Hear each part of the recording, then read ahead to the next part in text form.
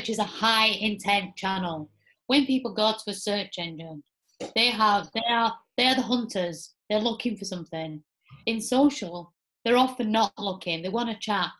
You're having to interject politely, or just as an aside, like you're tapping them on the people on the shoulder saying, "Oh, what do you think of this?" Blah blah blah. And actually, if you oversell, people get annoyed at you and start to unlike you and so forth. But the point is, the intent is high with search. Yeah. For me, take it to an analogy of football. So search and social are members of the same football team. Search, direct is obviously a big driver of traffic. The bigger the brand grows, but that goal by direct was set up by lots of channels working together. Social is the wing, it's running up and down the side, yeah, tapping people on the shoulder, passing the ball around, and finally organic is like passing it forward, and direct, if you've built a brand, is like the goal scorer, or organic is the goal scorer. Social doesn't score that many goals, but if it wasn't there, you'd really miss it off the team. Yeah.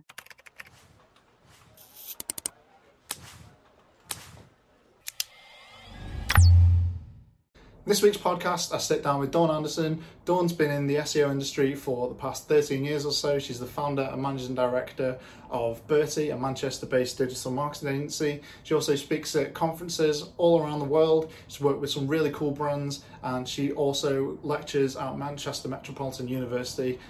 She also actually lectured me while I was at university a few years ago. In the podcast, we get through a lot. There's loads of topics that we cover. We talk about voice search, information retrieval, the marketing industry as a whole, how COVID-19's affected online behaviour, that kind of thing. So there's a lot, and you should stick around to the end. And if you haven't already, then press the subscribe button below. So, Dawn, how are you doing? I'm good, and yeah, no, I'm great. I'll be looking forward to getting out of the door after being locked down for so long. Yeah, so yeah, how are you? Yeah, I'm good. Yeah, I mean, I'm guess just like waiting for lockdown to be over, like everyone else. But like, you know, I'm lucky to be able to come to the office still. It's just 5 minutes from where I live, so like I'm lucky to be able to just come in and kind of, you know, have some space and get out of the house a little bit, even if it's for 5 minutes driving down the road. So yeah, I'm very envious. No, I don't think I've been anywhere for weeks on end now, but I will say one thing: during the lockdown, I've managed to get absolutely loads of things done.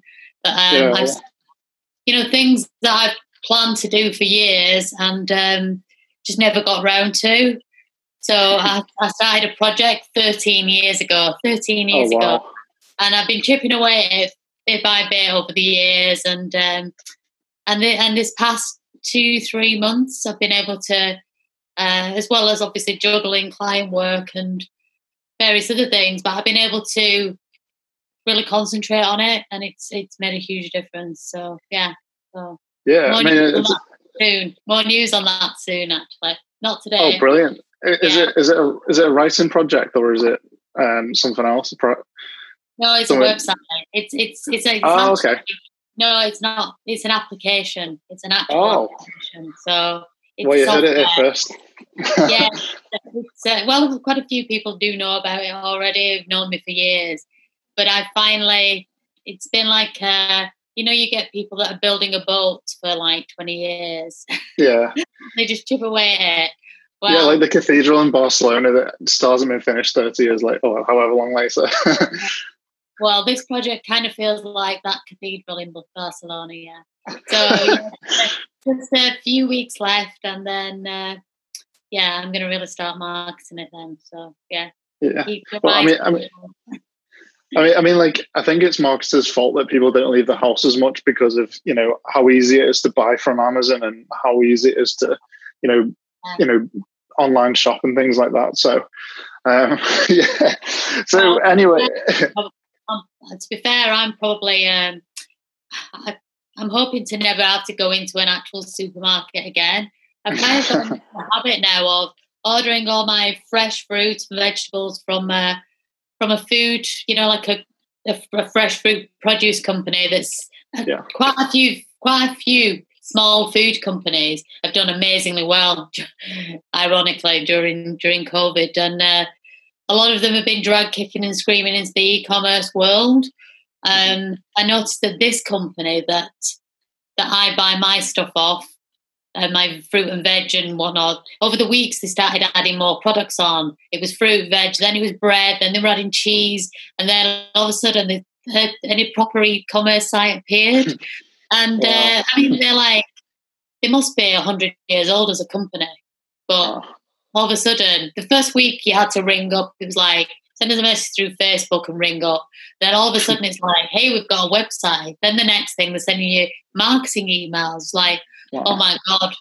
So even though COVID has been horrific in many ways, it has actually had an impact on businesses. And I think a lot of businesses that are more traditional have suddenly had to embrace e-commerce and digital to survive, and all the things like social platforms have to offer. So, yeah. Yeah, I mean, that's the same for us. Like, very early in COVID, so like the first couple of weeks of COVID, we had a couple of clients pause, so like the hospitality and travel industry, which is obviously understandable. Yeah, absolutely the same, yeah. Fashion. One of mine is a luxury fashion brand, that sells really high-end dresses, and another one is Scotland's oldest shoe shop. And wow. They're in industries that had to just pause because they were impacted, significantly. So I mean, like it's funny because those industries paused, but then for me, like a couple of local businesses came in, and then they kind of needed to go online almost instantly. So they needed a website because they were key workers. So, for example, one was like an emergency call out company, so they needed to come online for the first time. And it's really obviously it's really important to get online if you aren't already. So, like for you, like what are some reservations that people have coming online? Is it just because people think that they've been so fine with it for such a long time? Like, I'm sure the shoe company, they kind of thought, word of mouth's been working for like past 100 years. So what's the main reservations to think so far? Yeah, I mean, obviously I can't talk too much about clients, but to be fair, they are very successful online already. But a lot of brands, even though they are online, they are still impacted because they've got shops, offline shops, and particularly in fashion, the high street really has just taken an absolute walloping during this period. I mean, look at Primark. Oh my days, Primark. Oh, wow. Primark did never ever bother to have an e-commerce offering ever. No. Didn't realise but to be fair, I mean, did you see the article that said they haven't sold a single thing? And obviously the likes of Quiz and I don't know. I mean, there's been a massive shake-up because I believe Quiz has put his shops into administration because everything's just gone online. I think a lot of them have just realised that ultimately it's not worth opening up the shops again when they can drive so much traffic to their websites. And I know that, for instance, Misguided have just bought, they've just swooped in to take Oasis and Warehouse, who've been impacted by COVID. So the whole fashion industry has massively been impacted by this whole thing.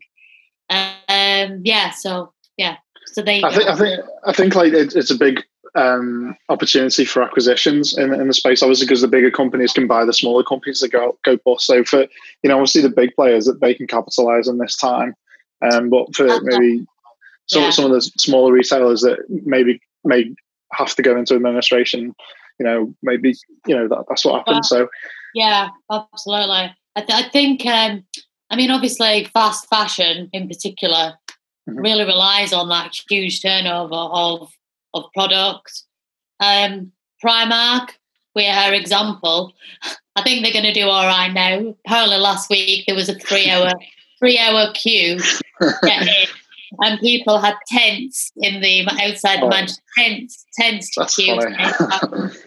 But I mean, Primark, even though they're giving this kind of sob story about, hey, we've not sold a single thing, they are actually part of a bigger group they're one of the biggest other brands within their group is a food company. So it swings and roundabouts. They'll have made an absolute fortune on the food side of things. And, and obviously just the fashion side has been impacted. But they reckon that this dip in the economy is going to be almost like a boomerang. So it's just going to dip and then bounce back, because the money is still there. It's still around. It's just redistribution, if you like. Yeah, sure. Is there any reason, well, in your opinion, why do you think, I know fast fashion is very low margin, you've got to kind of sell it quickly, but do you think that's the main reason why Primark haven't gone online so far? Oh, do you know what? I remember a few years ago when at the university, one of the students in the digital marketing strategy course that I was lecturing, they actually used Primark as one of their case studies. Oh, yeah. And they were digging into, the reasons why. And I think Primark literally were like, no, our model is mass shops, they just have never shown any interest in it. And funnily enough, I saw on Twitter that somebody had said, hey, Primark, you better get online, blah, blah. They've just got this model and it's hugely successful. It works. And they just aren't interested at all. So, I think that they will, it's only 3 months. They'll make it up. Yeah. So, Yeah, that's true. So, like, while we're on the topic of kind of like COVID and recessions, etc., just like shifting on to a more technical side of SEO. So, like, how do you think Google have handled COVID? I know there's a lot of misinformation, fake news, just poorly referenced information around the web. So, in search results, etc., how do you think that Google have handled it? I think they did a really how have they handled it? Yeah, no, I think they did a good job with it. Obviously, when something first hits the news, I mean, we know that COVID was never, nobody'd heard of it 6 months ago. It's a new virus. So it's a query that nobody's ever heard of before. So, we have the old RankBrain and Googlebert and so forth, and I know we're going to come on to that a bit later. But queries, there's an accumulation of data based on past queries and present queries. And obviously, as soon as you start to see things that have never been seen before, they have to work out, well, what does all this mean? What kind of query is it? I mean, what the hell is COVID? So obviously, very quickly, they'll have realised, oh, this is a health query. Yeah. So I presume that we know that there's extra caution around your money or your life queries, which is to do with anything to do with health, legal, finance, that kind of thing. COVID sits very firmly in the health spectrum. And actually, there is a huge division inside Google called Google Health, yeah? And in different countries, for instance, in America, health queries, I mean, they obviously matter here, but at least we have the NHS. In America, for instance, people have to pay a lot if they don't have private medical care is expensive and so forth, the insurance. So a lot of people self-diagnose. So you can imagine. That's so dangerous. But if you can't afford to pay for healthcare, then 1 in 5 queries. I was at a conference a few years ago, and the head of Google Health was speaking. 1 in 5 queries is a health-related query. Yeah, wow. That's a lot of queries. Yeah, in America or the world? I think generally that was just generally. I'm not sure whether it was America or globally, but anyway, it's a huge amount of queries. So obviously, this really, really matters. So the trust and validity, because if somebody takes bad advice from a search engine, then they have a moral responsibility to serve something that's trustworthy and truthful, and with an element of cross-reference fact-checking. So there is this notion, I know there's a lot of people talk about it in the SEO space. This is a layman's term. So it's not a term that search engineers are likely to refer to.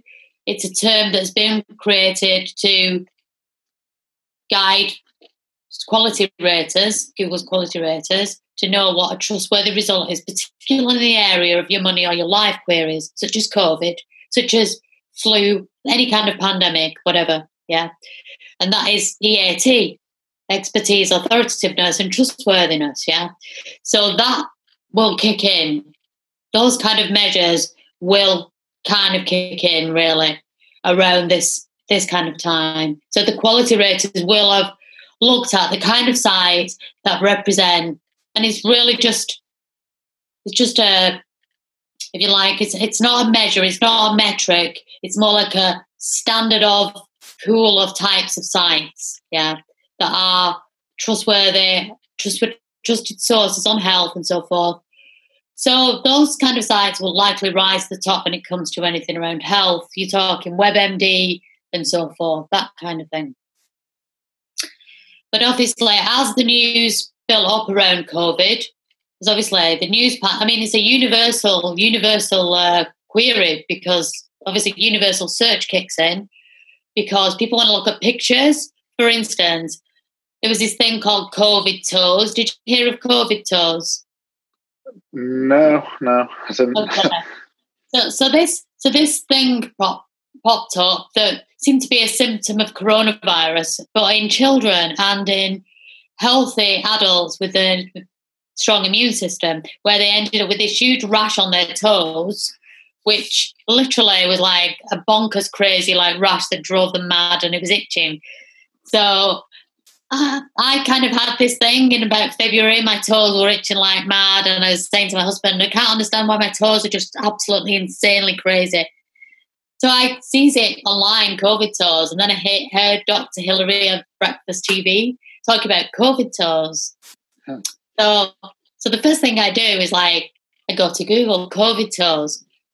Well, I read some news pieces about COVID toes saying, yes, it seems to be a symptom that doctors are saying that they're seeing a lot of. But at the same time, I was like, well, I actually want to see what it looks like, because I want to see if my toes looked like that. So you're not just in general search, you're into image search then, yeah? Yeah. Plus also people wanted to see what pictures of, how is it impacting the immune system, medical pictures and so forth. And obviously the news, the number of times I typed into Google News, coronavirus vaccine, because it was like, oh my God, when's this going to end type thing. Yeah. So I think Google did overall a good job. Another time you saw the minute you type coronavirus in, eventually the whole page had the SOS alert, which was red. Everything's in red. They do that whenever there's like Ebola, but they do it in a territory. And again, that's something that the Google Health lady was talking about. It's, from what I understand, it's territorial, yeah. So if you type in England, or I don't know, some country that's not impacted by Ebola, for instance, you type in, I've got a cold and temperature, then it's not going to say Ebola. But if you're in an area where, it could be a symptom of Ebola, high risk, it's more likely to show that kind of thing, yeah. So there is a regional impact, but obviously this is a global pandemic, so it's everywhere, yeah.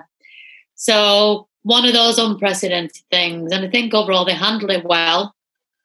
The knowledge graph built up well over time, everything, pictures, the whole accumulation of data.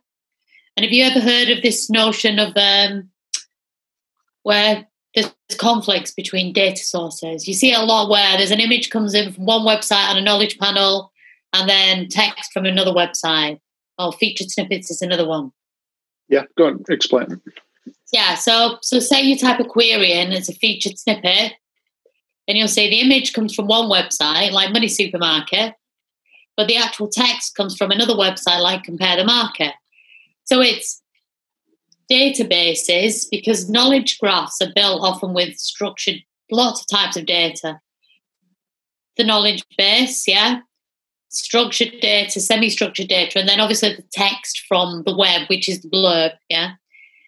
Obviously, they're trying to tie together all these different types of very structured, semi-structured, and unstructured blurb. So occasionally there's a discord, and obviously image search is a different thing altogether. So they're pulling in an image thinking, oh, that's about car insurance.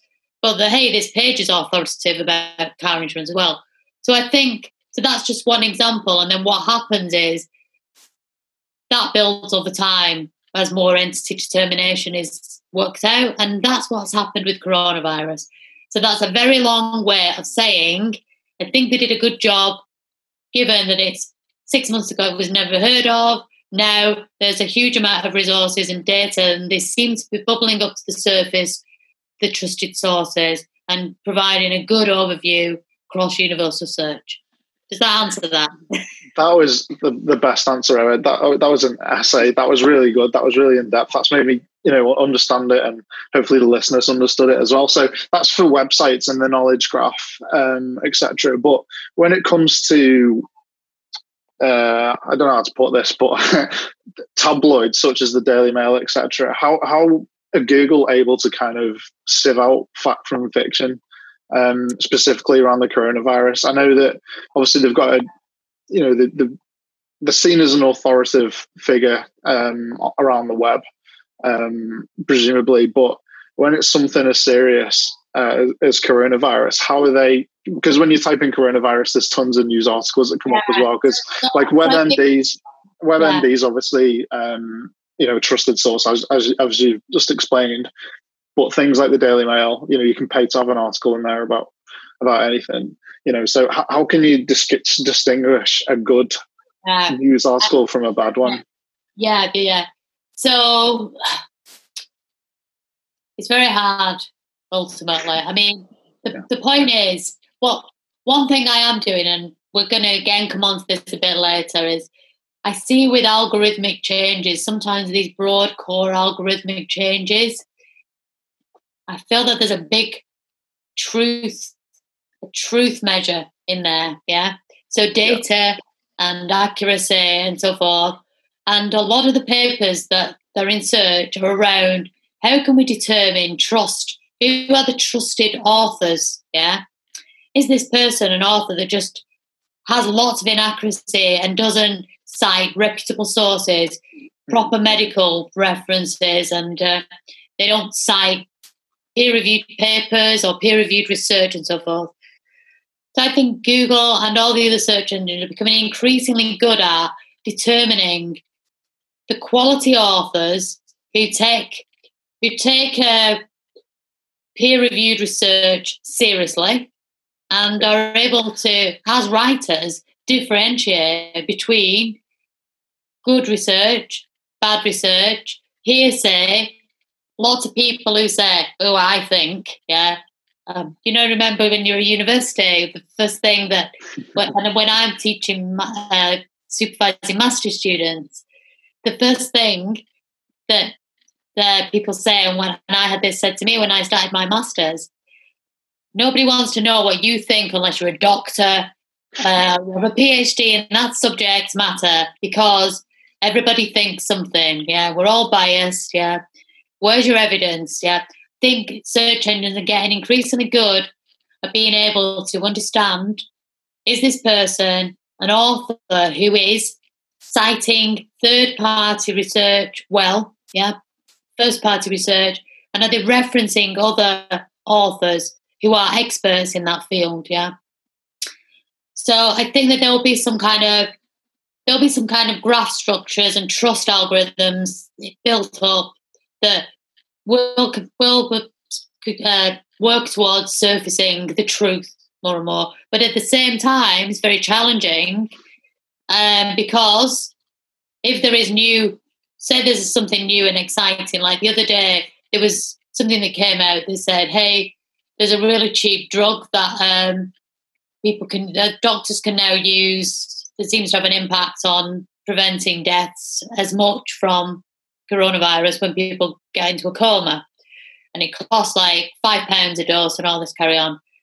That turned out to be true. However, because the newness and freshness of the story, the search engines, if they're building like a trust-based, well, this is a body of evidence, so they look to the body of evidence, that kind of page would suffer because it's new. Yeah. The new research So new research and people that are coming out with controversial or opposing opinions potentially will fall foul to the fake news type algorithms that are in place. And I think also that they do some stuff with almost like with social listening as well. Yep. Ultimately, the link graph goes for me well beyond web search. Information retrieval reaches into all the corners of the world, yeah. And there will be nodules that stand out everywhere. Algorithms are everywhere, all around us, yeah. So trust stands out, vagueness stands out. Everything, once you start to map it in a link graph, will stand out, depending on your link pattern, the measure. So people, the story of 6 degrees of separation. We're all connected within 6 degrees of each other, yeah? Yeah. That's a kind of form of link graph, yeah? So these are everywhere, not just in search. They're in every connection that we have in the world, yeah? So I think that they are very clever people at search engines, and they will be constantly working on algorithms to try to be objectively surfacing truth, but at the same time to avoid being censors, because freedom of speech is also important, yeah? So, if you're a trash newspaper, eventually people on search engines will find you out. So yeah, I mean, that's what people want to read sometimes, isn't it? There's a lot of clickbait out there, but when it comes to life and death, that's exactly. Well, that's why they have these your money or your life queries, and those kind of queries are subject more to this whole notion of EAT, and they're under extra scrutiny, because if somebody types in coronavirus and gets bad advice, doesn't bother to ring up the doctor, they could die. So these are extra scrutiny. So I have to be extra authoritative, yeah, on that subject. Yeah. Do you personally know if kind of large publishers, do they go through any of this training to kind of ensure that these sites reputable sources properly, or is it are people kind of writing from just a general copy point of view rather than kind of writing an article in a way like a university paper, for example? Is there any formal training in place for that? It certainly should have. I mean, for me, all good journalists should cite others, and I think reputable journalists generally do. Yeah. Reputable PRs generally do. I mean, I think there's a big crossover now between all of our industries. For instance, there's a lot of people in SEO claiming to be journalists, but they're really just not. And there's an awful lot of people in SEO claiming to be PRs, but they're not. Yeah, but they're trying. But the point is, and I don't mean that in a degrading way, no. Journalism is a field, an expert field, and writing for newspapers is, again, an expert field. There are notions such as the inverted pyramid. Yeah, there's a structure to a news piece. Google News, again, has a criteria to be included, and you have to pass that criteria to get into there. And there should be a minimum threshold of quality for news out there. Simple as that. And I don't mean, when I say that about SEOs claiming to be PRs, there's a lot of PRs also claiming to be SEOs. So, and they're not, yeah. Our worlds are all merged, and we all think we can do a bit of everything, yeah. But we probably can't that well, yeah. So I think the true PRs will rise to the surface. Again, same thing, yeah. The true SEOs will rise to the surface. Same thing. The true journalists will, 20%, the whole Pareto principle, there'll be 20% of people that are creating 80% of the quality stuff, and they will rise to the surface, yeah.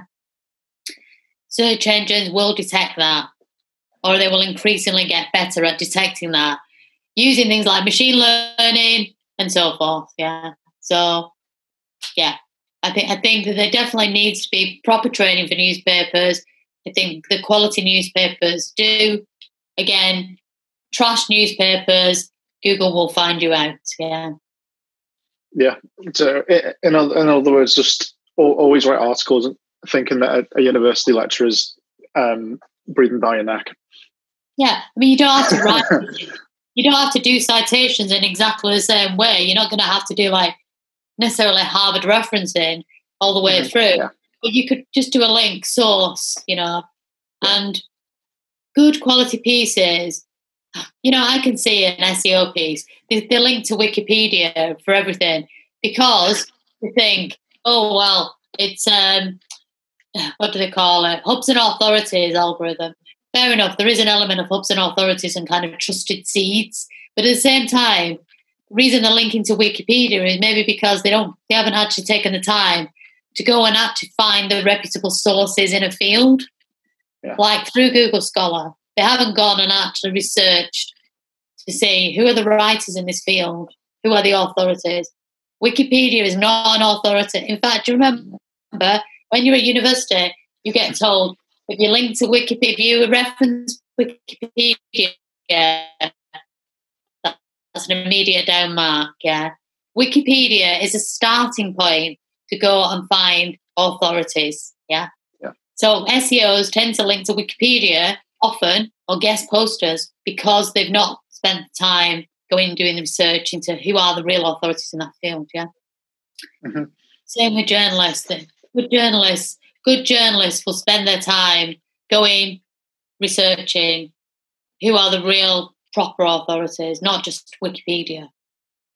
Yeah, I mean, I think Wikipedia, it's good. Like a good starting point. Yeah, a good starting point. Yeah, I was going to say, like, so if you just put a general topic in Google, Wikipedia is more likely than not to come up. So you go in there when you start to explore a topic. So, for example, you typed in SEO, and then all the different elements come up. Technical content, that kind of thing. And then within that, there'll be different elements you can break down. And then at the bottom, you got the citations of the best places to look. And then within that, you can look around there. So, Wikipedia is a good place to start. But if someone's writing a journal piece or something, they could be at the same time changing Wikipedia because it's a crowdsourced site, isn't it? Yeah, and actually, in many countries, they have very few actual human editors there. Okay. So very few. Particularly, well, the non-English speaking countries, they have hardly any editors. So, and obviously, people do take advantage of it. A couple of years ago, did you see that? I think it was that company who does the jackets. To call the company that does jackets, mountain jackets, skiing jackets. I can't remember, but anyway, they did a huge. Yeah, them. Yeah, they did a huge piece where they hijacked the Wikipedia page for mounting something, and actually Wikipedia were pretty upset because these are volunteers, and I know that it doesn't make hardly any money, Wikipedia. It's not profit making, but it's a huge resource. It actually contributes massively to the knowledge graph. It's the most crawled resource on Earth by search engines and in information retrieval. It's responsible. The English Wikipedia is responsible for fueling Google BERT in the first place because the English words were taught to BERT from the English Wikipedia. So people should respect it more. So Wikipedia is not an authority. It's a home of authorities, if you like. It's a home of every starting point of every topic in the world. But then you should go and explore further. Look at the papers at the bottom. I mean, I go to Wikipedia every single day for one thing or another.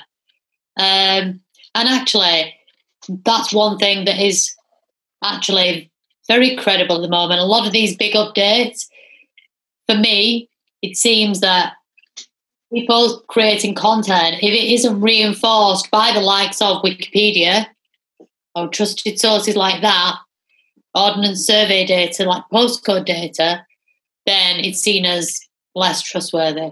Yeah. So if you're doing location-based search, yet you're claiming that your post town is not the same as one of the ones on Wikipedia in location, then it's less trusted. So Wikipedia should be respected massively, for sure. Yeah, sure. I mean, more and more articles like years ago. I didn't see it, but more over the last few years. Say, for example, celebrities, they've got a lock on the profile, so only certain people can change the details on it. So it's good to see more and more of that come in, just so that there's like an authority figure over it to show that someone's monitoring over it. I'm not too sure who locks it or anything, but it's good that there's some sort of control over there to make sure someone's in control, and it can still keep its credibility. Exactly. Yeah, I mean, building trust and authority is very, very important. Particularly in an industry like SEO, for instance, just general digital marketing, which is to all intents and purposes unpoliced and relies on good citizen, people being good citizens of the community, if you like. So, yeah, I mean, it's not like we're in the legal profession or we're in the medical profession. So we have to be mindful of our reputation, because that's all we have, really. I mean, at the same, you say that we're not the legal profession, but we kind of could. Everyone in the legal profession uses Google, don't they? So, like, what we do as marketers, it's important you've got to, that's why it's important that we encourage any clients that are in legal, medical, or fields, to make sure that everything that they create is credible, and reinforce them. Look. This kind of stuff is being looked at by 1 in 5 people. And, I think, I can't remember who was sharing it. One of the Google Webmaster team was talking about how a surgeon literally goes on YouTube to watch how to do procedures. It's like, that'll be the future. That'll be the future. Like, you'd be able to get a degree on an iPhone app, I'm sure. Well, I'm absolutely sure of it. The point is, we need to make sure that what we do is trustworthy and credible, and everything impacts everything in the world in some way, shape, or form. Yeah, sure. So we just talked about a lot of interesting stuff. I'll go back to a little bit more technical stuff a bit later, but I just want to find out a little bit more about you. And you're obviously well known in the SEO space, but maybe for people who are outside of the SEO space and in the broader marketing space, like, how did you get into SEO, and like, why did you find it interesting? What makes you tick, and what made you specifically want to go into technical SEO, and kind of how did you learn it? So, like, if you give us like a background of your SEO journey, start from when you began up until where you are now. Yeah, so it's 13 years ago now when I started with SEO, and it was purely by accident. I owned a completely different type of company. I had a construction company, funnily enough, and I had quite a lot of vans. how peculiar, yeah. So I had quite a lot of vans on the road, people working for me in an office filled with like people dealing with home maintenance needs and so forth. And that was pretty stressful. And it was really just in the days where people were starting to get websites built. So I had a couple of websites built for the business, and they were absolutely appalling by people. So and it's just laughable, really, now when I look back at it. And in the end, I thought, I'm going to have a go at this myself. So I started building a website, and so I started learning HTML. Then I moved on to PHP. I'm an amateur at that, but I really love it. And MySQL and JavaScript, etc. And then things changed in the industry, and the recession hit, the 2008-9 recession, and the construction industry overall just massively got impacted. The business got really impacted. So I had to start to look around and think, well, what am I going to do? And actually, I'd found that I was increasingly spending time on the website more and more, trying to optimize it, trying to get traffic and so forth anyway, and building it and tinkering with HTML. and watching videos and whatnot. And so it seemed like a natural progression. I wanted to then become a developer, an actual proper hardcore developer. So I spent the summer of 2000, well, it was 2007, 8, thereabouts. In a basement somewhere. No. No, I bought a £2,000 course of videos, like CDs on PHP. Yeah. Wow. So I literally spent the whole. Still got them. Yeah, I have. Wow. Yeah, I mean they're out of date. They're PHP 4 or something like that. Wow. So I literally spent the whole summer, every single day, going through this course, learning PHP. I'm still not amazing at it now, and the whole thing has moved on a lot. I can do a bit. But anyway, I did that, and then eventually I was like, right, I feel ready now to go and get a job in the industry as a developer. But obviously I was. It's a funny combination when you're older, because really I was junior, but I was too old to be a junior. So it's quite a challenge when you're like heading into your 40s, which I was then, and looking to get into that whole dev space. And then, funnily enough, what happened is one of the recruiters that I was dealing with rang me up and said, "Hey Dawn, you don't know anything about SEO, do you?" I was like, well, yeah, because I've done loads of SEO courses as well in my spare time. Well, in this whole 6 months that I've been like hunkered down learning, I'd also done a course with Web SEO and done loads of the stuff and got some small certificates in SEO.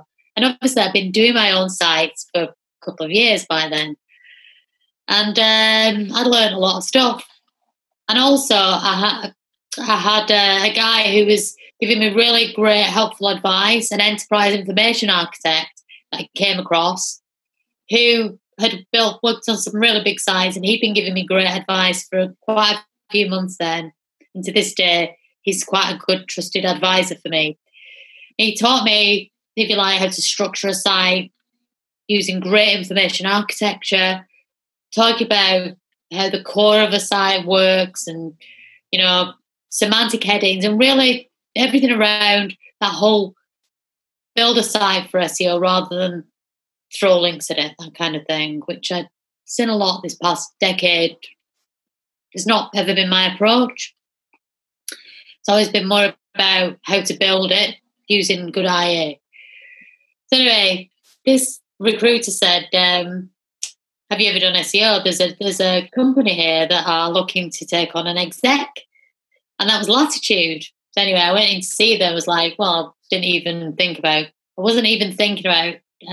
becoming an SEO. And that's where I met.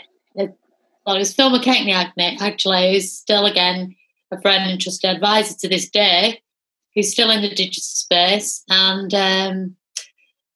he gave me a job. And again, I was the oldest. I was the oldest SEO exec in the company. But yeah, so that's kind of how I started. But I'd already been doing SEO, but unofficially, for a few years. And so I worked for a few agencies, big agencies. I worked on some big brands, and then eventually I had my own projects that I was working on, and eventually I just moved towards working for myself. And so since 2012, I've had my own, if you like, boutique agency, consultancy, and I don't ever intend to build a big agency. Each their own. I don't really want to have a room full of 50 people. I would rather be much more hands-on, dealing with just a few select brands who, stay for years. I know them, they know me, I know all their team, etc. And they progress really well, and they, I have a great retention. So, so that's really where I'm at now, really. And like I said, I don't have masses of clients. I'm not the cheapest in the world, for sure. But it's more of a, how can I help this brand, who often have an in-house team that are relatively junior in the operational, who are working on the operational side of things, and really helping them to fully understand more around the concepts of search and how they can implement that in an actionable way into the strategies, and trying to think more like a search engine almost. Yeah. So that's a long way round again. But, I lecture as well, and I lecture as well, that kind of thing. Yeah, sure. So, like, I just want to go back quick because it links into the next thing I wanted to talk about. So, like, I wanted to quickly go back to kind of like when you first learning SEO, like, where were you learning from? I know you said you did a course, but like, what other kind of resources were you looking at? And the funny thing is, when you've got a website and you're trying more hands-on. Yeah, I've always been very, very hands-on, and to this day, I literally am like rolling my sleeves up right in there, testing things on sites. This morning I spent like 6 hours trying to like analyze some logs using Cloudflare, trying to work out the patterns, trying to think, hey, how's this crawling happening? There are patterns. You have to just look, really, really, really look, and you'll see patterns emerge. Google Search Console is amazing for showing patterns, and that is why they give us examples. These are like, it's Cluedo. These are clues, yeah. It's like, what is it called? Cats in Plum. Is there a Cats in Plum in Cluedo? Oh, I'm not sure. That's the best analogy ever. They're like comparing Google Search Console and Cluedo.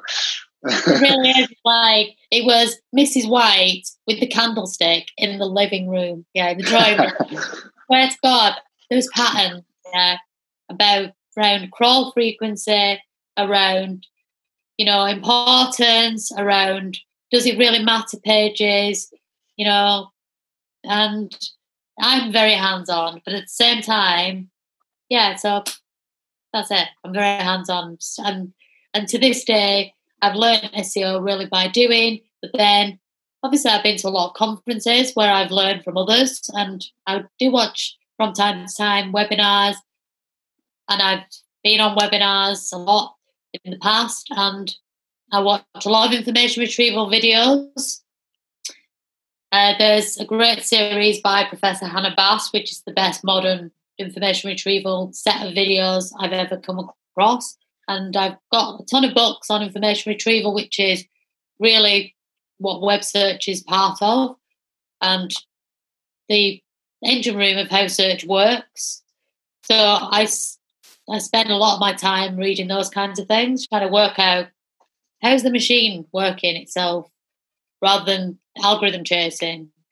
And I learn from a lot of researchers, but I also do learn off other SEOs as well.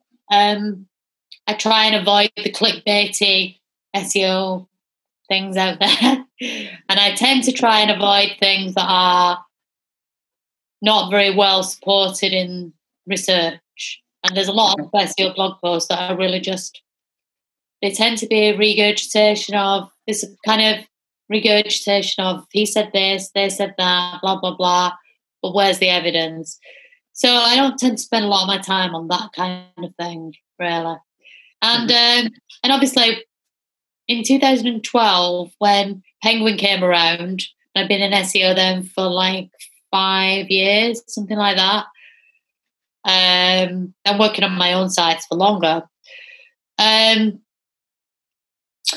So I thought, right, I need to really understand more about how SEO actually fits in with the web marketing environment as a whole and the world, because at the time I was very siloed in SEO, and it's very easy to be like that when you're very engrossed and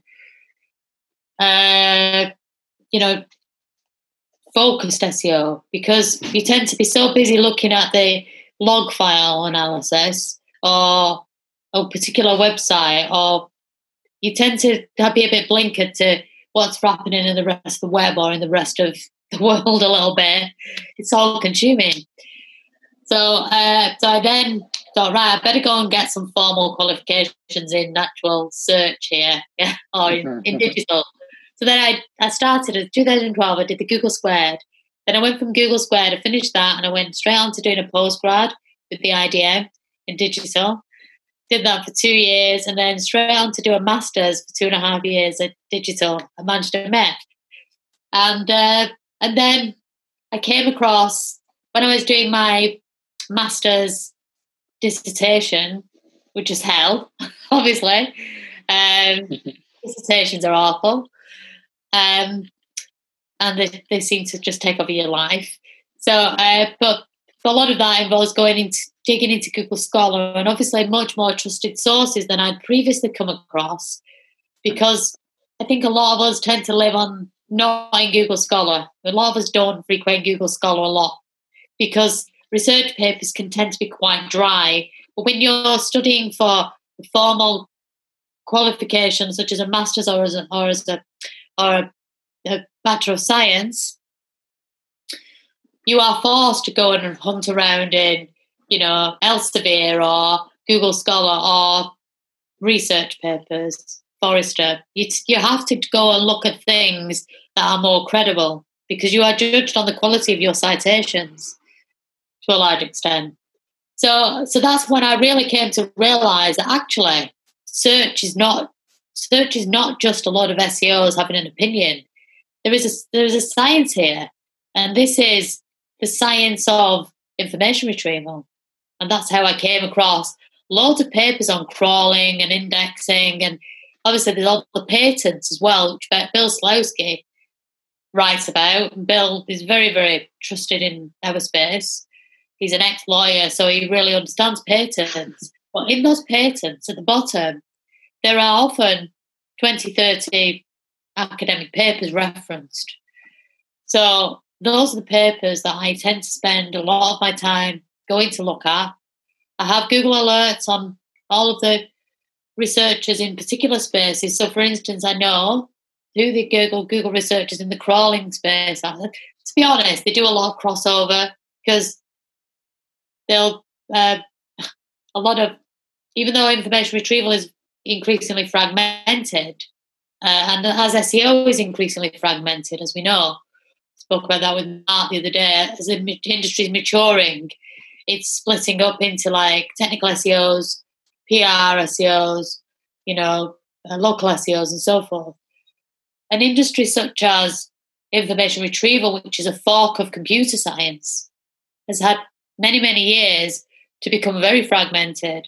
But at the same time, you'll find that a lot of engineers who work at Google, Microsoft, Yandex, any company that has search at the heart of it, has engineers that can turn their hand to page search, link analysis, web spam content, and so forth, because they're all just small micro topics within the bigger topic of information retrieval. And that's why I'd encourage people to watch the videos, because it's a bit like, hey, I'm doing a maths degree. Well, maths researchers or mathematicians, they tend to be good at calculus, algebra, statistics. But, consider that all of these different parts of search, such as link analysis, trust and authority detection, compression algorithms, machine learning, web content analysis, they're all the little bits that are parts of the discipline. Maths, if we equated the maths as a discipline, calculus, algebra, blah, blah, blah, are all sectors of maths. So I follow a lot of the people in IR, and a lot of them have specialisms that I follow even more closely. And some people say to me, hey, but it's not actionable. I completely beg to differ, because applying the principles of understanding search more has enabled me to get some really great results with clients, because especially the bigger projects that are really search engines in themselves, the big websites, because crawling some of the biggest websites of the world is a challenge, and it's very easy for a search engine to lose sight of what this site's about, particularly when you start to bring words into it, linguistics. Yeah. Again, a long answer, sorry. I hope it was useful, yeah. No, that's great. Yeah, I mean, a big skill that you've got through all your years of experience is actually being able to interpret the data. You can read as much You can read as many articles as you want, as many videos as you want, but unless you're able to kind of get your thoughts and ideas and interpret it and then apply it to something, then it's pretty much useless. So do you get most of your research, most of your information through Google Scholar? And you mentioned videos. Like where do you find them? Is it through YouTube and things like that? Yeah, literally do a search for information retrieval. There's loads of videos, yeah, and consider that they are the heart of search. So, information retrieval and marketing together is SEO in my mind, yeah. That's the two. One is the science, one is the buzz, yeah. It's a marriage of the two. It's an intersection, technical intersection of marketing and information retrieval. Good SEO is not manipulation. Good SEO is helping a search engine to see beyond fuzz, yeah, fuzziness, ambiguity. Well, what does this mean? Oh, is that the URL or is that the URL? Which path is the right way to go when I'm crawling this website? Does that jaguar mean car or is it a big cat? That kind of thing. It's helping a search engine to understand the meaning of the words you're trying to convey to your audience, yeah. So that's SEO. It's not manipulation. Good SEO is not manipulation, yeah. You don't need to manipulate, in my mind, when you do SEO well, because the popularity will rise to the surface. Inflated popularity is another thing altogether, and obviously that's something that search engines are also increasingly getting better at detecting. Again, algorithms are growing, data is growing, machine learning is growing, feed forward learning from machine learning is training the algorithms to know what is a paid guest blog post, yeah, and they'll train it to know what it looks like. And if you've ever used any of the machine learning tools out there and thrown some text in to categorize, it'll literally just be a categorization algorithm. That's it. It'll literally be like classifier. The classifier says yes, paid blog post. Classifier says no. Classifier yes. Classifier no. And it will build a picture of what does a paid guest blog post look like. Yes, no, yes, no, yes, no, yes. That's it, yeah. So we should probably spend our time doing better things than trying to trick search engines. Yeah, there's no way past Google at the end of the day, and as SEOs, it's our job to present the best version of a website for the user to hand to Google for them to crawl. So, it's our job to encourage our clients to realise that they have great content that they create themselves every day. Every single handbook on the topic that they are experts in or the field is content that they can use in some way, shape, or form. Sometimes the best content that our clients could produce is sat creating dust on the shelves of their own offices. Yeah. So it's about utilising what you have and turning that into knowledge that you want to share with an audience. Sometimes it's not even expensive. Doing these kind of podcasts that you're doing, you're creating great content that hopefully will be useful. It's not. It's another league. This one. Thank you. Yeah, it's another league. It's another league entirely to saying, "Hey, I've got an article for your website. All I want is a do follow link." That kind of stuff. That's not good content. Doesn't really mean anything because again, that's in some it's more about the user and kind of giving something that benefits the user more than just trying to manipulate getting a link. At the end of the day, it's more to build your profile as a website and making have a diverse and contextual backlink profile. You're not just getting a link for the sake of it. Yeah, exactly. And you know what? I remember Dwayne Forrester used to be the equivalent of the Google Webmaster Trends Analyst at Microsoft Bing. He came out with a great quote, and everybody cites it. The best backlink is the backlink you didn't expect to get. Yeah. So I agree. You know what? Seriously, you don't need to go hunting for these things. Yeah, in my mind, good links come to people who create things that are worth having. Yeah, I'm going to link when I write something. So I did a piece for Search Engine Land around Google BERT. I don't know whether you saw that. I was around the whole what is BERT, blah blah blah, because I've been studying it for a while. I linked to places that I knew more about BERTs than me. Yeah. So I land piece to the actual academic paper, Google BERT, yeah, that came out in 2018. I linked to things like the Hugging Face community, which is doing a lot of stuff around Google BERT. I didn't link manipulatively. I linked because it's going to help the user. And actually, I know that these places, there's further good, valuable information. Yeah, that's. They didn't ask me. That paper, the author of that paper, Google BERT, he didn't say, "Hey, Dawn Anderson," not that he knows me. "Hey, Dawn Anderson, can you link to the paper on Google BERT?" He doesn't care that I'd link to him. Yeah, but I'm linking to him because that's the original paper on Google BERT. Yeah. He doesn't know that I've sent a link, or that team of researchers does not know I've sent a link.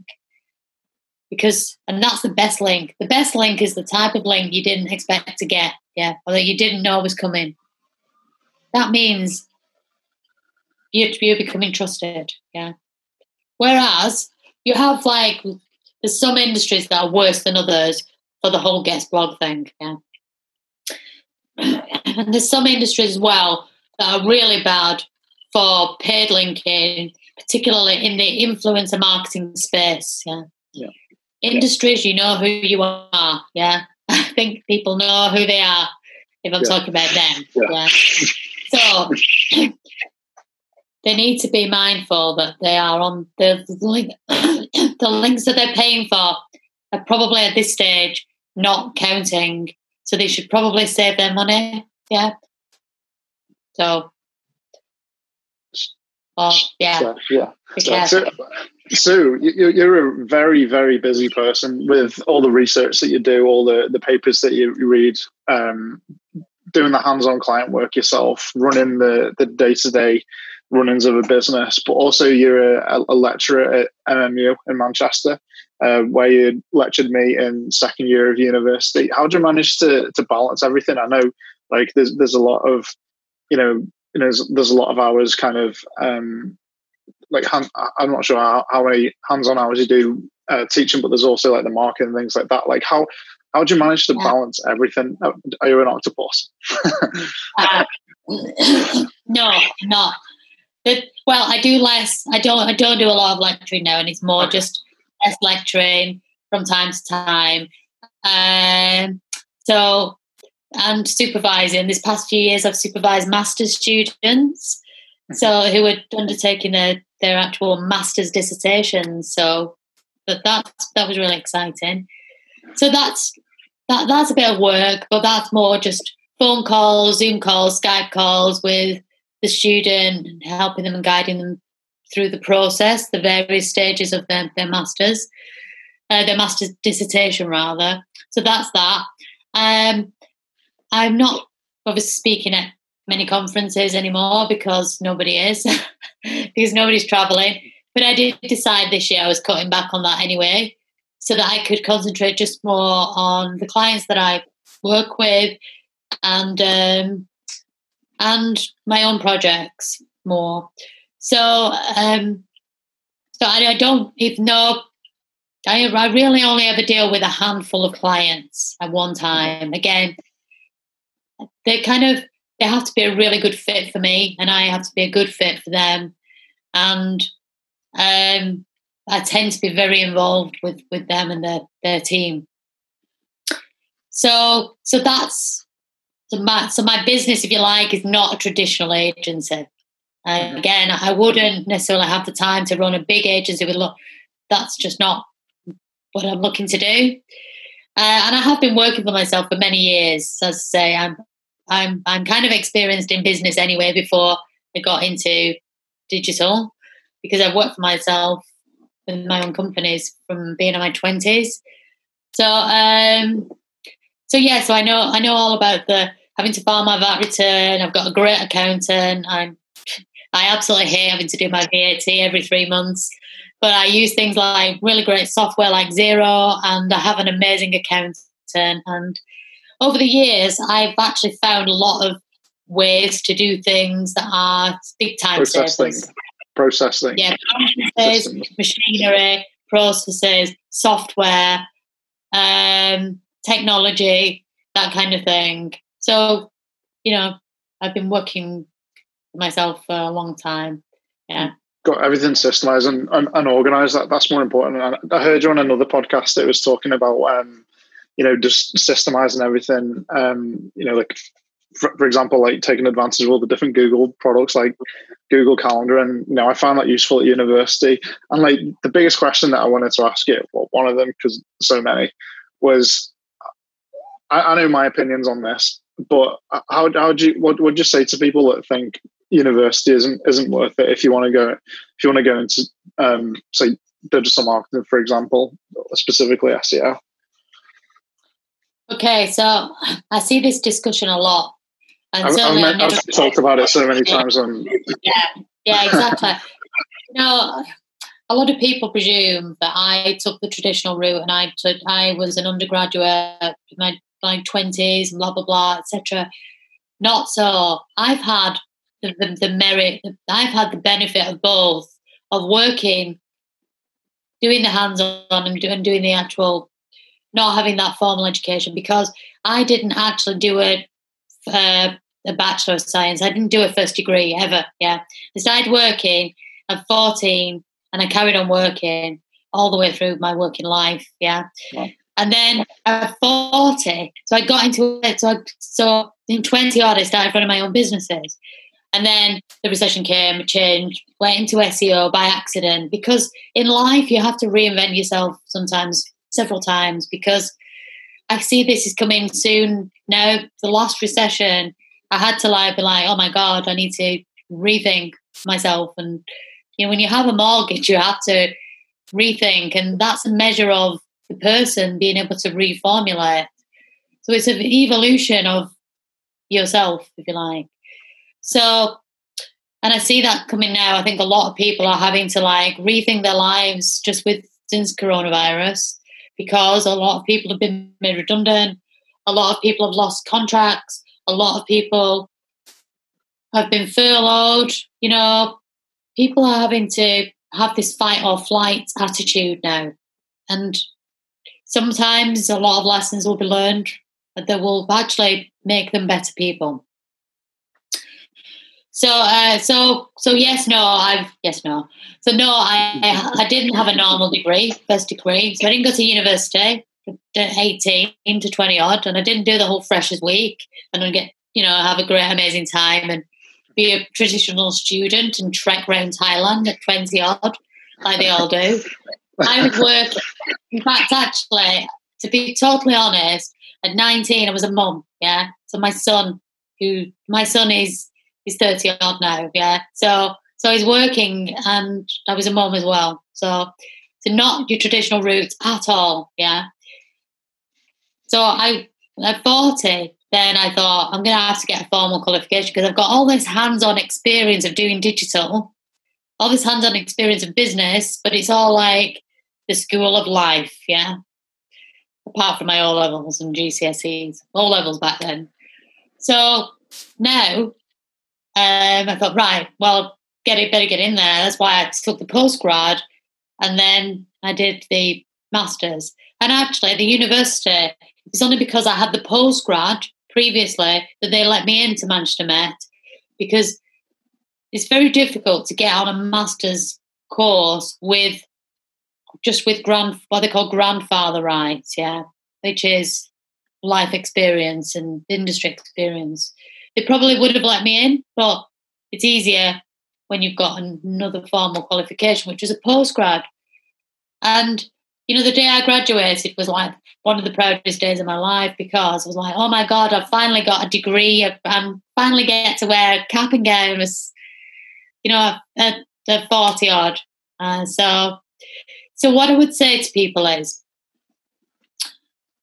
don't judge people whose shoes you're not in, for a start. I would never, ever, ever, I'm never the slightest bit, I never regret going off and doing my master's, even though it was a lot of years. I learned probably more than I've ever learned in all those other years of hands-on experience in my life, yeah? Because I learned to be much more strategic. I learned strategy. A lot of the stuff I'd been doing up to that point were very tactical, yeah? Doing a master's and master's level thinking, or even university level thinking, you are taught how to think differently. So instead of just jerking from one like crisis to the next, you're able to step back, be a bit more calm. You have to be, because you have a ton of deadlines, juggling all these plates. So there's a lot of learnings to be had from university. Yeah, it just makes life a bit easier if you're able to be much calmer and much more strategic and look down and understand all these channels, how everything's working together. Yeah. So that is the biggest things I've learned from having structured learning. Yeah. That's not to say that people can't do really well who are just more hands-on school of life. Yeah. And there's some affiliates that do amazingly well who haven't got any formal qualifications, and they're millionaires, billionaires, whatever. Yeah. Fair enough. Yeah. There's different routes you can take. Both are not easy routes. You have to be very determined. You have to be constantly. The Pareto law is very true to everything. I know I keep harking back to that. There's many things that you'll be like, oh my God, this is a waste of time. Why am I wasting my time doing this? It's a nightmare. And then just as you're about, I know it seems like a cliche and it's so true, just as you're like, oh, I'm ready to give up, some solution comes, yeah? It's the 80-20 rule that is everywhere in the world, yeah? 80% of the work produces 20% of the results. 20% of the work produces 80% of the result. To get the result, you have to do the 100%. I know it sounds like, what do they call it? Hustle nonsense. But and I'm not into that whole like hustle, kill yourself, work like a loon. But there are certain power laws. Pareto is one of them. Yeah. So everybody has to work really hard. The point is, I'm not going to judge anybody for not doing a degree, but at the same time, a degree is great. I know you leave university with a load of debt. That's a nightmare. Yeah. And that's a shame. But again, even managing debt makes you an adult. Yeah. So. Yeah, it does. Yeah. Well, like my opinions on university, like at the time, I was there, like I was kind of like struggling to see like the necessarily like the benefit of it at the time. But like when I look back, I think about all the intangible skills that I've learned. So like the day-to-day things, like the day-to-day content of university, I don't always use it all, but some of the skills like communication skills, project management skills, just like organization, that kind of thing. You in effect kind of learn how to learn. So like you kind of get told where to look, and then you learn yourself, and you find out what kind of learner you are. And that's I always say the biggest thing about university and the most important thing about university, and I usually recommend it, is you kind of find out more about yourself and how you learn, and also if you get the chance to, then you can move out from your parents if that's an option. In terms of the debt, I don't think it's a big enough issue. When you're paying it back, you don't tend to notice much. It's not as if it's just one of those things. It's like an introduction to a mortgage. It's there. It's a life debt. Yeah. As soon as you graduate, you're paying a mortgage pretty much. But yeah, I mean, like university, it's great. Like I wouldn't have a lot of skills without going to university, and I wouldn't.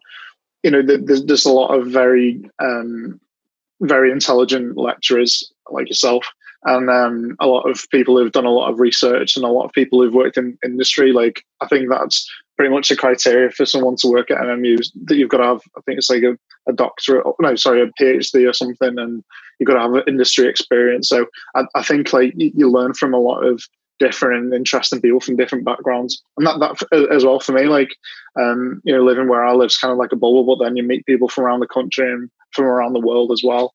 So I'm quite an advocate of university, unless the people that say it's not worth it are the ones that don't take the opportunities at uni, like making the most of that, I think. Yeah, I think, well, one thing, I have to give a hat tip to the lecturers at the University of Manchester Met, the digital team. I have every admiration for them, and they are super smart people. So, the experience, a wealth of experience between them, and both, a lot of people, there's this awful saying, those that can, and those that can't teach. What an absolute crock of crap that is, excuse my French. Every one of those lecturers that I can think of has either worked in industry. I mean, gosh, look at Ali Johns, worked in industry for some of the biggest brands, leading teams. Jeff McCarthy, again, worked for huge brands. And Dave Edmondson, but they're all like really super smart people. And then you've got Dr. Bex, who is huge online, and she speaks all over the world, and she's written books. She even wrote a book around Keep Calm and Carry On. I mean, she's a multi-sited author. So, I rebuke anybody that says those that can, and those that can't teach. It's absolute nonsense. So, I just needed to get that in there. And I've got so riled up about that, I forgot what your question was. I forgot as well. I mean, we're just talking about like the importance of university, and I think that everyone should experience it. And like in terms of that, like you shouldn't worry, because you don't tend to notice it going out. Well, you know what? I think a lot of people. I think when I was younger, and like it's the truth, but in my generation, literally, hardly anybody went to university. It was posh kids that went to university. Literally, nobody went to university from my area. Seriously. It was bankers' children, or it was, you had to be like a dentist or a banker, or you were from really posh families to go to university. Now, pretty much everybody can go to university. Yeah. With, I know that some families still don't have that benefit, but there's so many more people can go and benefit from university, and it is a gift. Yeah. If I'd been, now, if the opportunity had been there all those years ago, then for me, then that would have been amazing. I didn't even get to college because my mum, I got a summer job, and my mum sort of said, "Hey, well, you can keep the summer job now rather than go to college." So I think it's easy to not appreciate the massive benefit that has become available to young people now, that is through university. Even if you do end up with a debt, then it is a gift that has not necessarily been available to generations previously. Yeah, sure. And like if anyone's listening to this, like trying to start a business or anything, like I started my business at university, and like the support at the university and different universities is probably different, like enterprise schemes and stuff like that. But MMU, it's really good. Like the Innovation Centre, I think it's still there. Is it still there? I think they have the incubator, don't they? For incubator, yeah. New startups, yeah, which is really great. Yeah, it is really good, and like it's there's so much support, but it's not only the support, but the contacts you make. Like I've met a lot of people through uni, so like people that I've worked with, and people who've passed on business. So like it's a good place to network as well, and like people want you to succeed. People want you to succeed, Yeah, definitely. The lecturers want people to succeed, and they're very invested in the students and seeing them do well. So yeah, Yeah, definitely. So back to search. Well, I want to talk a little bit about voice search. I know this is a big thing for you. So can you talk to us a little bit about how search engines are processing conversations? I know we mentioned before there's so many different variations, and there's a lot of things that go into understanding words, like the difference between the animal jaguar and the car jaguar. So how are search engines going about this, and how can brands start to build up pillars so that they can ensure that the website's kind of, I wouldn't say optimized necessarily for it, but making sure that they're ready for it? Consistent. The thing is, the key is consistency to everything. But I mean, ultimately, voice search is just search. That's it. It's the same thing. It's just mining and extracting words, utilizing the knowledge graph as well. So a few years ago, I went to a summer school on information retrieval in Barcelona, and one of the lecturers was from Google's research team, conversational search research team in Switzerland, and he was talking about how the way that it works is when they're extracting results for search, conversational search, they first check the knowledge graph, because that is back to that different forms of data. Do you remember I talked about structured data? Databases are the most structured form of data. Yeah, so if you look inside the heart of a WordPress site into the cPanel and look at the PHPMyAdmin, that's a database, yeah. Or tabular data or a spreadsheet, that's a very strong form of data, yeah. Incredibly powerful, almost too powerful, yeah. And then you have like semi-structured data, which a lot of people don't realise, but they call it, a lot of people refer to structured data when it's really semi-structured data because it's not fully structured like a database, yeah. So that's things like schema, RDF, the web ontology language, all these different types of linked data, as Tim Berners-Lee referred to it many years ago. The web of data versus the web of words, yeah. So things that are connected, like when you look up, name me a famous person, Van Diesel, yeah, Van Diesel. If you look up Van Diesel online, you'll say, this is Van Diesel, he was born on this day, he was da-da-da-da-da, he was married to that person, he starred in these films, blah, blah, blah. You look up a film, all the other related films are there. That's an example of the relationships from structured or data, the knowledge bank, if you like. So conversational search first checks all of that to build answers, yeah? And then it fills in so it checks the databases, known trusted databases, then the knowledge graphs, and then the semi-structured data schema and so forth. And then when it's running out of gaps to fill, it'll just go and check the web of text. But I imagine it probably now uses also the things like Google BERT, machine learning, natural language, all these. I mean, Google BERT has been massive for natural language processing understanding. So that's probably feeding a lot into voice search now, both English and internationally. Feature snippets as well comes from there.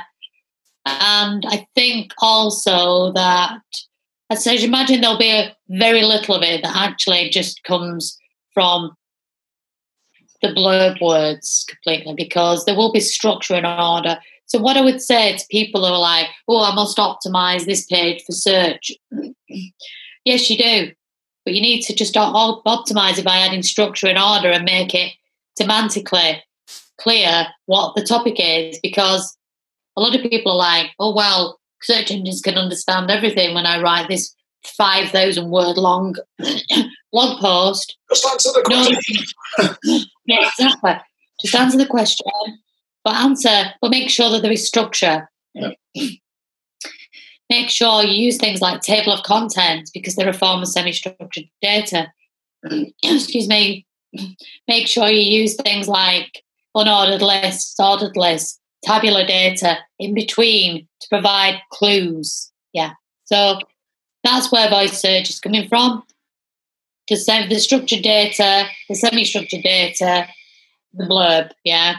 Probably now with machine learning, questions also asked in there as well. I know, for instance, that Microsoft have this thing called MS Marco, which is a question and answer data set. In actual fact, machine learning is being trained with question and answer data sets, yeah. So that's probably feeding in as well to voice search, yeah. So it's still not there yet. There's a way to go, but it's definitely, the future. It really is. Because, there'll always be a place for people who want to sit there maybe and do things like desktop search. Everything always has a place. But eventually, we'll tip into that space at some point in the future where it'll just become human nature to ask a search engine a question rather than go and type it. The minute, I imagine, the vast majority are still going to Google and typing in because the answers are not that reliable. And actually, I've got 5 Google Homes over my house. They're really annoying, actually. They interrupt each other. You ask a question of one in the living room and the kitchen answers, yeah? And it doesn't even know to say the words 5 Live, yeah? What's that radio channel, 5 Live, yeah? It says, here we are, 5 Live on the TV, yeah? Here we are streaming 5 Live from Spotify. Sports, is it Sports Live? Is there a program? Talk Sport? I can't remember. But anyway, ultimately my husband always switches it on. But the search engine pronounces it wrong. That annoys me every single time. I use it mostly for Spotify, for music. I check the weather. Most people check the weather. So it's not amazing. It sometimes misunderstands things you say as well. Really annoying. So, yeah, but it'll get there, like everything. Back in the day, you remember the massive house brick mobile phones? You're probably too young for that. But people laughed at somebody with a house brick mobile phone. They'll never catch on. Here we are now. None of us would dream of going out with our mobile phone. It's like part of our arm. Yeah. Well, people wear it like wearable technology is a big thing now, and Google Glasses are probably coming. Probably come back. Yeah. I mean, again, Google Glass was a bit embarrassing. I mean, how ugly was that? That was the equivalent of the massive house brick of a mobile phone. It's like talk about. You may as well have a sign on your head saying, "I am a geek." Yeah. Things will come back. Yeah, evolve. So, like in terms of for listeners with WordPress websites, how would you actionably go about adding schema markup data on websites? So, is there any specific plugins that you like to use simple plugins to use or? Well, I mean, I get that not everybody is that massively technical, and they don't necessarily want to do their own custom schema or anything. I tend to do my own custom schema.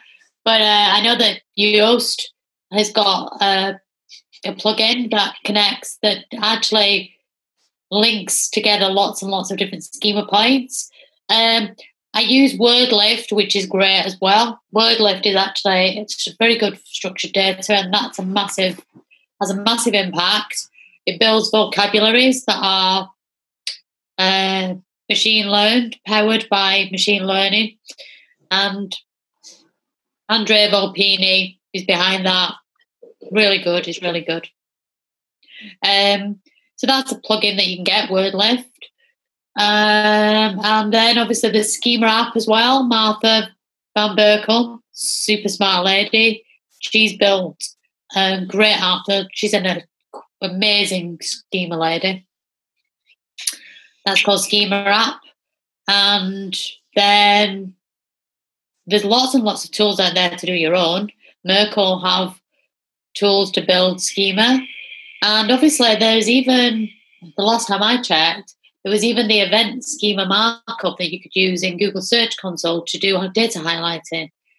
So data highlighting is pretty good. I've used that on projects as well.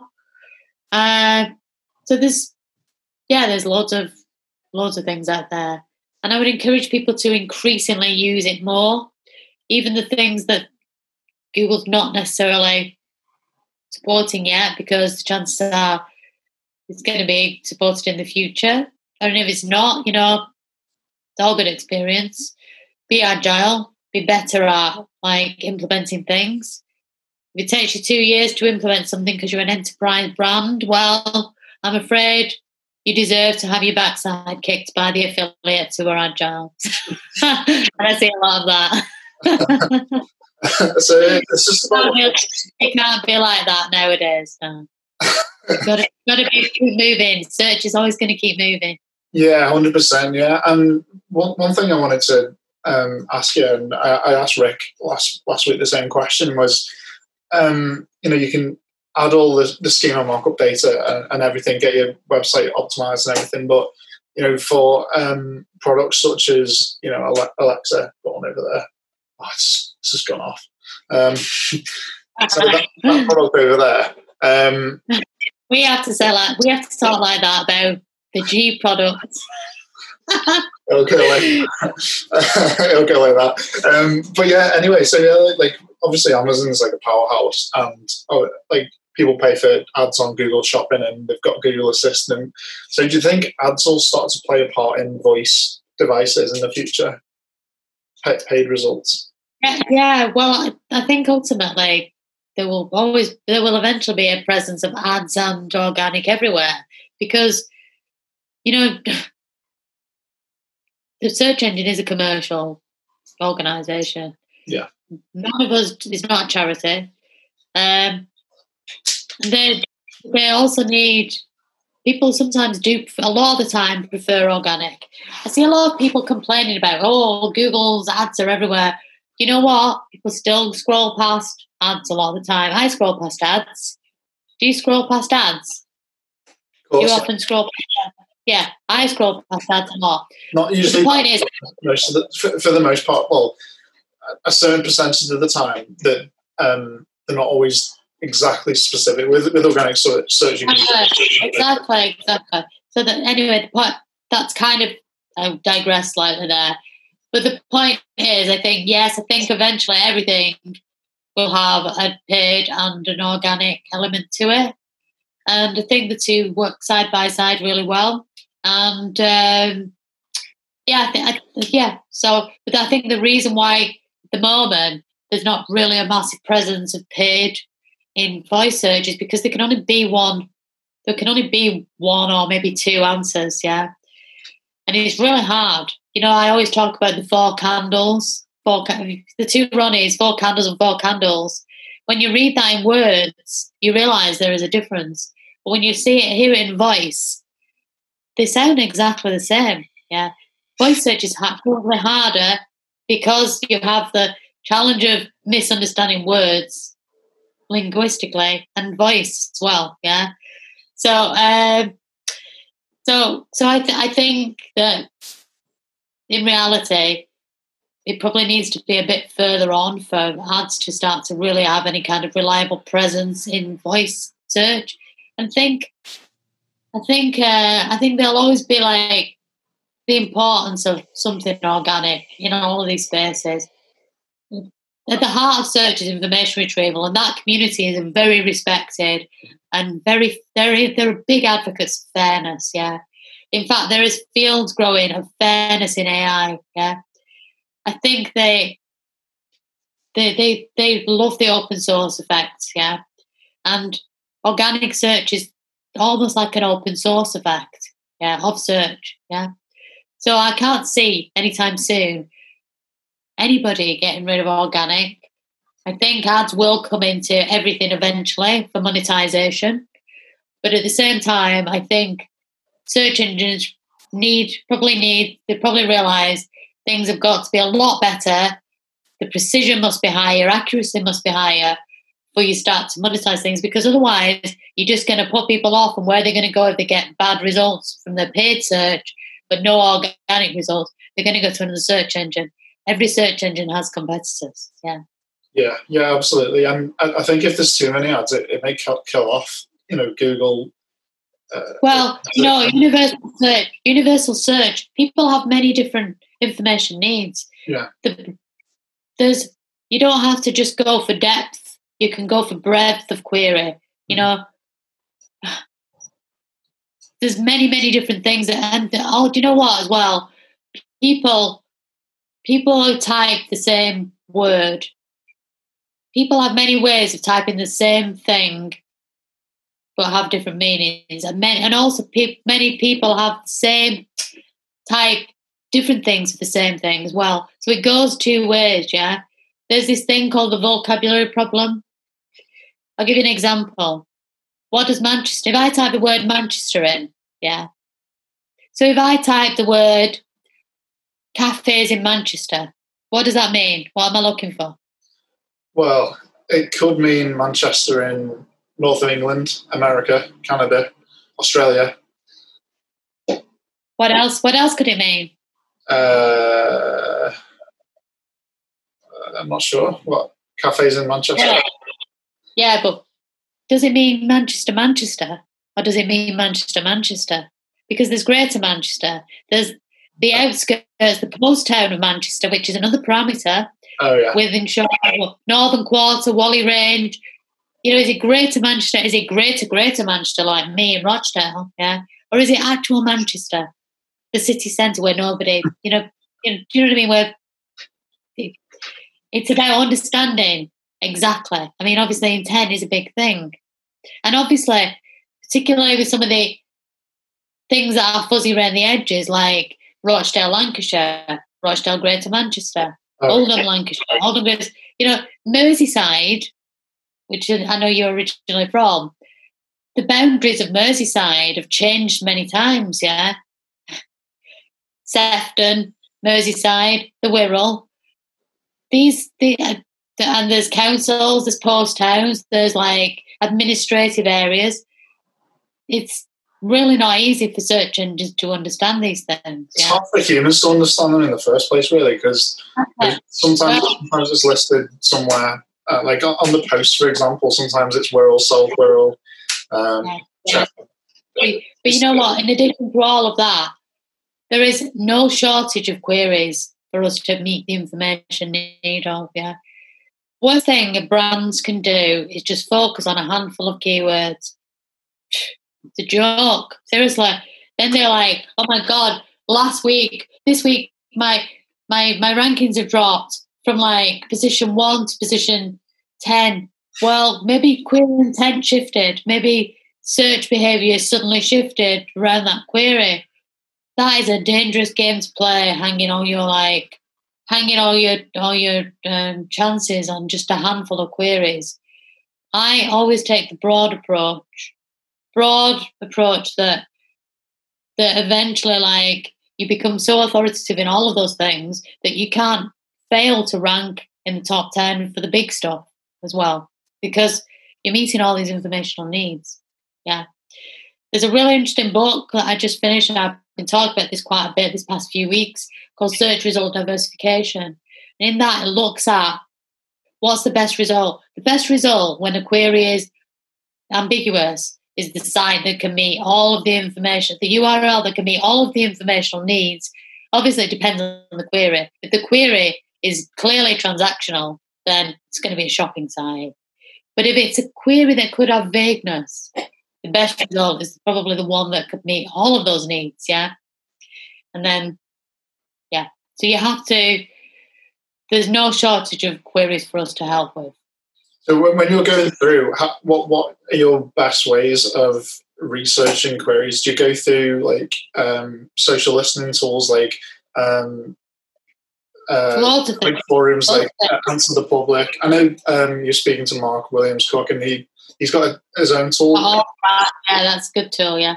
So I saw that, and then I compared it to Answer the Public, and it just completely blows out of the water. Like I was really impressed by that tool. Like, you know what, as well. So there's loads of great tools out there. So obviously, Answer the Public, and also Asked, and then there's Our Own Eyes. Go to the search results, type the query in, see what comes up. Yeah, that's a big one. A lot of people don't do that. Yeah, what comes up in images. Also, go and look at image search, look at the clustering and categorization, because images are treated differently to words. Look at topics, yeah, of those kinds of things. Then go off and research those topics further. Forums, sign up to newsletters in industries, for instance. Do Google alerts on an industry. See the topics, what's the hot stuff that they're talking about. Look at things like Days of the Year, which is owned by Jono and his wife, Jono Alderson from Yoast and his wife, which looks at, these are the things that people are talking about in a particular vertical. Yeah, all I'm saying is go and look at Days of the Year and maybe categorise all those days according to the vertical. What are the things that matter? If you're in construction, probably Hug a Plumber is a day where you could do a bit of screaming and shouting, meet some content, yeah? When are the awards in your industry? When are the industry events? So just go, you have to get to know the industry, yeah? Who are the key players? What are competitors creating? Are they getting traction? There's loads and loads of places. Link analysis. Link analysis is a great way of seeing what the topics are, because you just literally extract all the URLs of the blogs from the competitors. It provides quite a good picture of, especially if you go back over the last year, you can see exactly what they did last year, which immediately maps seasons of the year. Yeah. So you quickly mentioned like social. So is there any way that you can use social to kind of benefit you from an SEO point of view? I know there's no kind of right factors, but there's quite a lot of correlations, isn't there, between a good. Social is hugely important. Yeah. Social is a search, right? Okay, I always use this example. Search is a high intent channel. When people go to a search engine, they are the hunters. They're looking for something. In social, they're often not looking. They want to chat. You're having to interject politely, or just as an aside, like you're tapping them on the people on the shoulder saying, "Oh, what do you think of this?" Blah, blah, blah. And actually, if you oversell, people get annoyed at you and start to unlike you and so forth. But the point is, the intent is high with search. Yeah. For me, take it to an analogy of football. So search and social are members of the same football team. Search, direct is obviously a big driver of traffic. The bigger the brand grows. But that goal by direct was set up by lots of channels working together. Social is the wing. It's running up and down the side, yeah, tapping people on the shoulder, passing the ball around. And finally, organic is like passing it forward, and direct, if you've built a brand, is like the goal scorer, or organic is the goal scorer. Social doesn't score that many goals, but if it wasn't there, you'd really miss it off the team. Yeah. Is that a good analogy? Love it, absolutely love that. I'm going to make that into a and put it on link there. I love that. I've never heard that analogy before. I never thought about that way either. that was You have to have everything. Yeah, you have to have everything together, working together. I was trying to add something, but I think you've got everything on it. I know we've touched on it like quite a lot of times, but I don't think we've kind of like given the listeners like a definition, like a full definition of informational retrieval. Would you be able to give us kind of like a bit of an explanation? I know it's obviously a huge. I think it's one of those things. There's many definitions. Yeah, I think it's a topic that information retrieval researchers actually research. It's like people in SEO. What is SEO? Well, we know it stands for search engine optimization, but what really is SEO? People have like all these opinions. What is SEO? Yeah. I think it's the same information retrieval. But do you remember that when Google first started, Sergey Brin and Larry Page said, what we want to do is organize all the information of the world. Yeah, what is it? What did they say? Our mission is to organize all the information of the world in an accessible fashion. Something along those lines. I've got the exact quote. But that's it. It's like you're taking every piece of the information in the world and organising it as much as possible in a library that is accessible for all, easy to find. You know, it literally is that. It's like a huge library. The web is the library from door and the wealth of knowledge. Then the index is all the books that the search engines have decided, or the pages of books which search engines have decided are worthy to add into their shelves. And obviously the results are the equivalent of you go into the library and you ask a librarian to bring you a particular book or a page of a book, and she goes to the shelf and she finds it and returns it. So information retrieval is about the crawling or discovery of good stuff, good information, or just information that is above a certain threshold. Then the filing, the librarian has got the trolley and she's going off filing it on all. I've said she there, that's me being biased, or he, I should have said she or he. Sorry, that's my conditional biasing there. So he or she, the librarian, takes the trolley and files all the books on all the shelves according to genre, topic, etc. And then somebody goes into the library and asks for a book or whatever, a reference, and the librarian spits out, well, she doesn't spit it out literally, but she goes and brings a book. That's the serving of the results. So it's crawling, indexing, serving of information.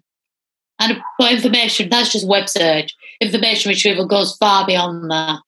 Even music information retrieval. You know, Spotify is music information retrieval. Pinterest is image information retrieval. Amazon is a search engine. eBay is a search. Everything. These are all just search engines ultimately. Yeah. I know we don't think of them as that, but everything that you can search and seek information on is a search engine. Even your Shopify website is a search engine. Yeah, so that's information retrieval. That's it. It's everything. It's all around us.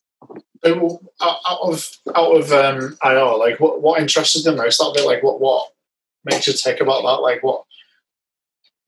what makes you want to research it, and like what do you find the most? Is it something you've just always wanted? Or well, I probably got interested in it in 2000 when I was doing my masters, really. Yeah. But I'd come across crawling prior to that because I'd had a project that was parameter driven that totally fell apart, and all the parameters just got crawled and just it totally tanked, and it was just a disaster. And that really got me interested in the whole notion of crawl tank, where a site just gets overcrawled and just falls apart, because it happened to me. And so that was even before I got into doing my masters and digging around in Google Scholar. But then when I started to find the papers, I was all over it like a rash. Mm-hmm. And there's a really interesting summary of web crawling by Mark New York, who's a researcher at Google. You should read it if you get a chance. It literally looks at the history of crawling. So I'm interested in crawling, but at the same time, I'm interested in all kinds of things, queries, just web search generally, just understanding disambiguation in content, but also marketing, because I'm interested in the digital marketing side of it. So I really do want to help brands that work with me to do well and help them to I absolutely, I check rankings all the time. I check why is that down? And I was like, oh my God. Even on Christmas Day, I'm like, oh my God, I hate it when the traffic's down. But the point is, so I'm interested in it all. I'm probably not as interested as a lot of people are in the link acquisition side of SEO, because I've just never really just never really got in my thing to that extent. And I just find it all very interesting. Yeah, based on what you're learning, fascinating. Based on what you're learning at the moment and what you're reading, and your past experience, can you see any future predictions on what you think's coming in search in your space, and what you think's coming as a whole and as a marketing industry? Do you think? Well, I think overall, I think trust is going to become increasingly important because of all this fake news and the GDPR thing, and there's a lot of stuff coming through around cookies and the use of third-party data. I think it's going to be increasingly important to go a bit back to basics and build good old-fashioned relationships with your customers, and be that trusted brand. I think that's going to be important. I think, but at the same time, I think that there'll be a marrying of that with increasingly intelligent programmatic solutions. So the machine learning side of things. But at the same time, there is concerns over that because, as I say, there are fields building up now about fairness and trust in AI, because every field has the potential to have a bad actor in it. And information retrieval, and particularly machine learning and the likes of Google BERT and these black box algorithms do raise flags and concern, because in the wrong hands they could be very, very dangerous. So I think increasingly search will be all around us in an omnipresent kind of way in everything we do over time. I think there'll be an increasing element of personalisation. I think the need to get people to opt in to personalisation will become increasingly important. And it's an exchange value. Trust. I'll give you my knowledge, I'll give you my data if you do things that help me to trust you, yeah? And together people can co-create with these brands, and that's the highest level. If you remember at university, you'll have looked at the loyalty ladder. So CRM, customer relationship management, is an increasing important area of just life search, SEO as well. I think SEO could do far worse than join forces with the CRM team. I think there's far too often a disregard for SEO in some of these other marketing departments, and the results are impacted negatively because of that disregard, because search is all around us, yeah. There'll always be a need for search engines to understand these fuzzy edges, if you like, dangly nodes, they call it, actually. Things that just, it's true, they call it a dangly node. Edges that just like, they're not connected to things that they're related to on the edges of the link graphs, yeah? It's like the edge of the world, yeah? So I think trust, increasing automation, personalisation, mass personalisation, but as a trusted source of information, and an increasing move to online. I'm concerned for the high street, but I think the high street will become more of an experience rather than, I think the leisure industry, the experience industry will benefit from that. The city centres will be very much a part of the experience economy as such, yeah. Yeah, sure. I'm conscious of time, so we'll get...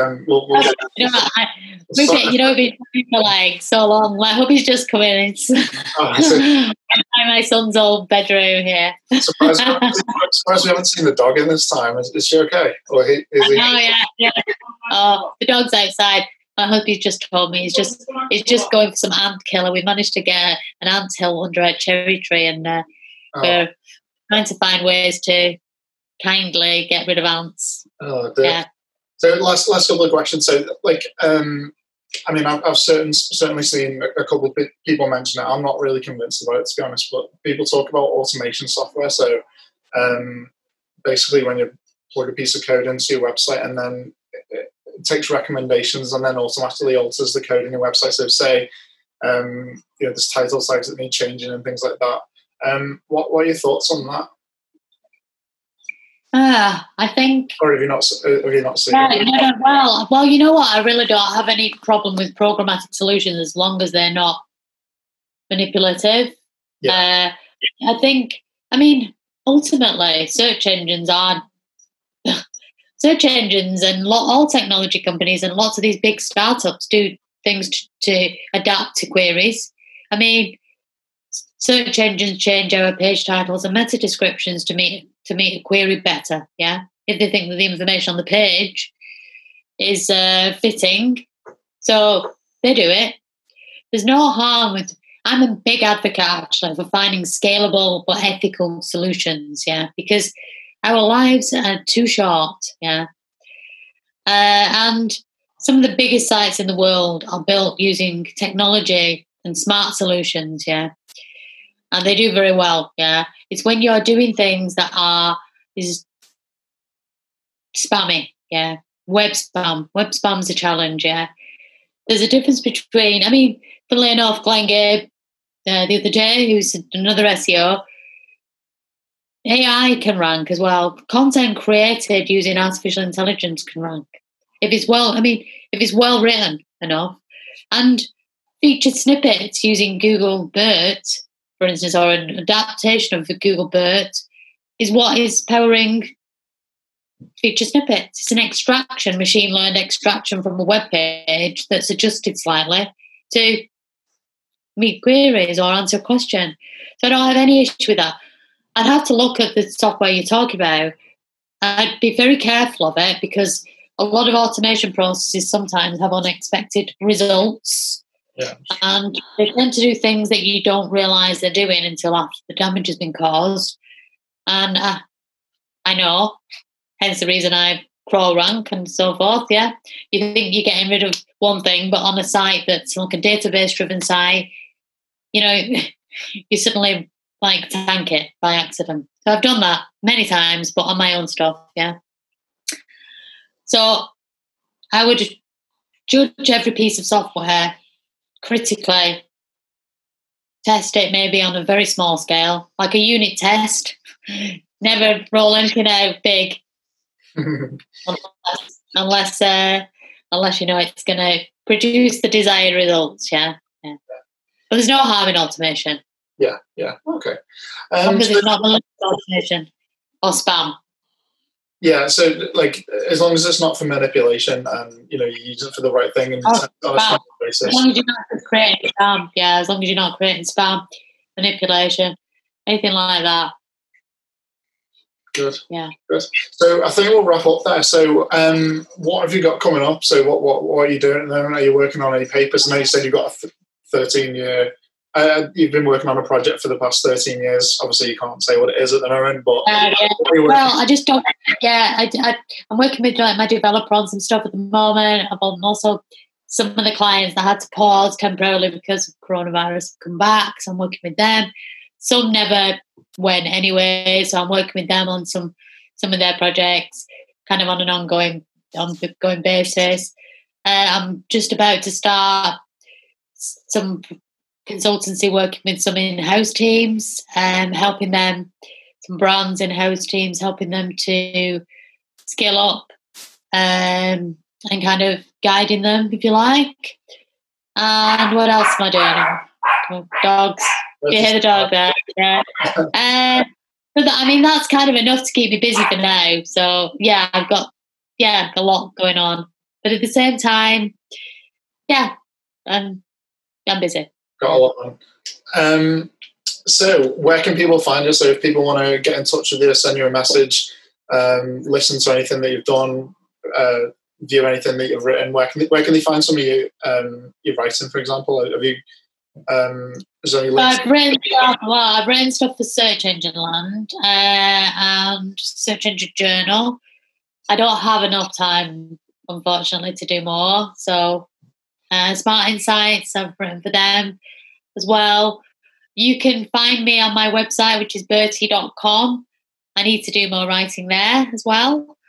There is some stuff I've written over there as well, but I'm just, again, never enough hours in the day. And you can find me on LinkedIn at Ms. Dawn Anderson. You can find me on Twitter at Donny Ando.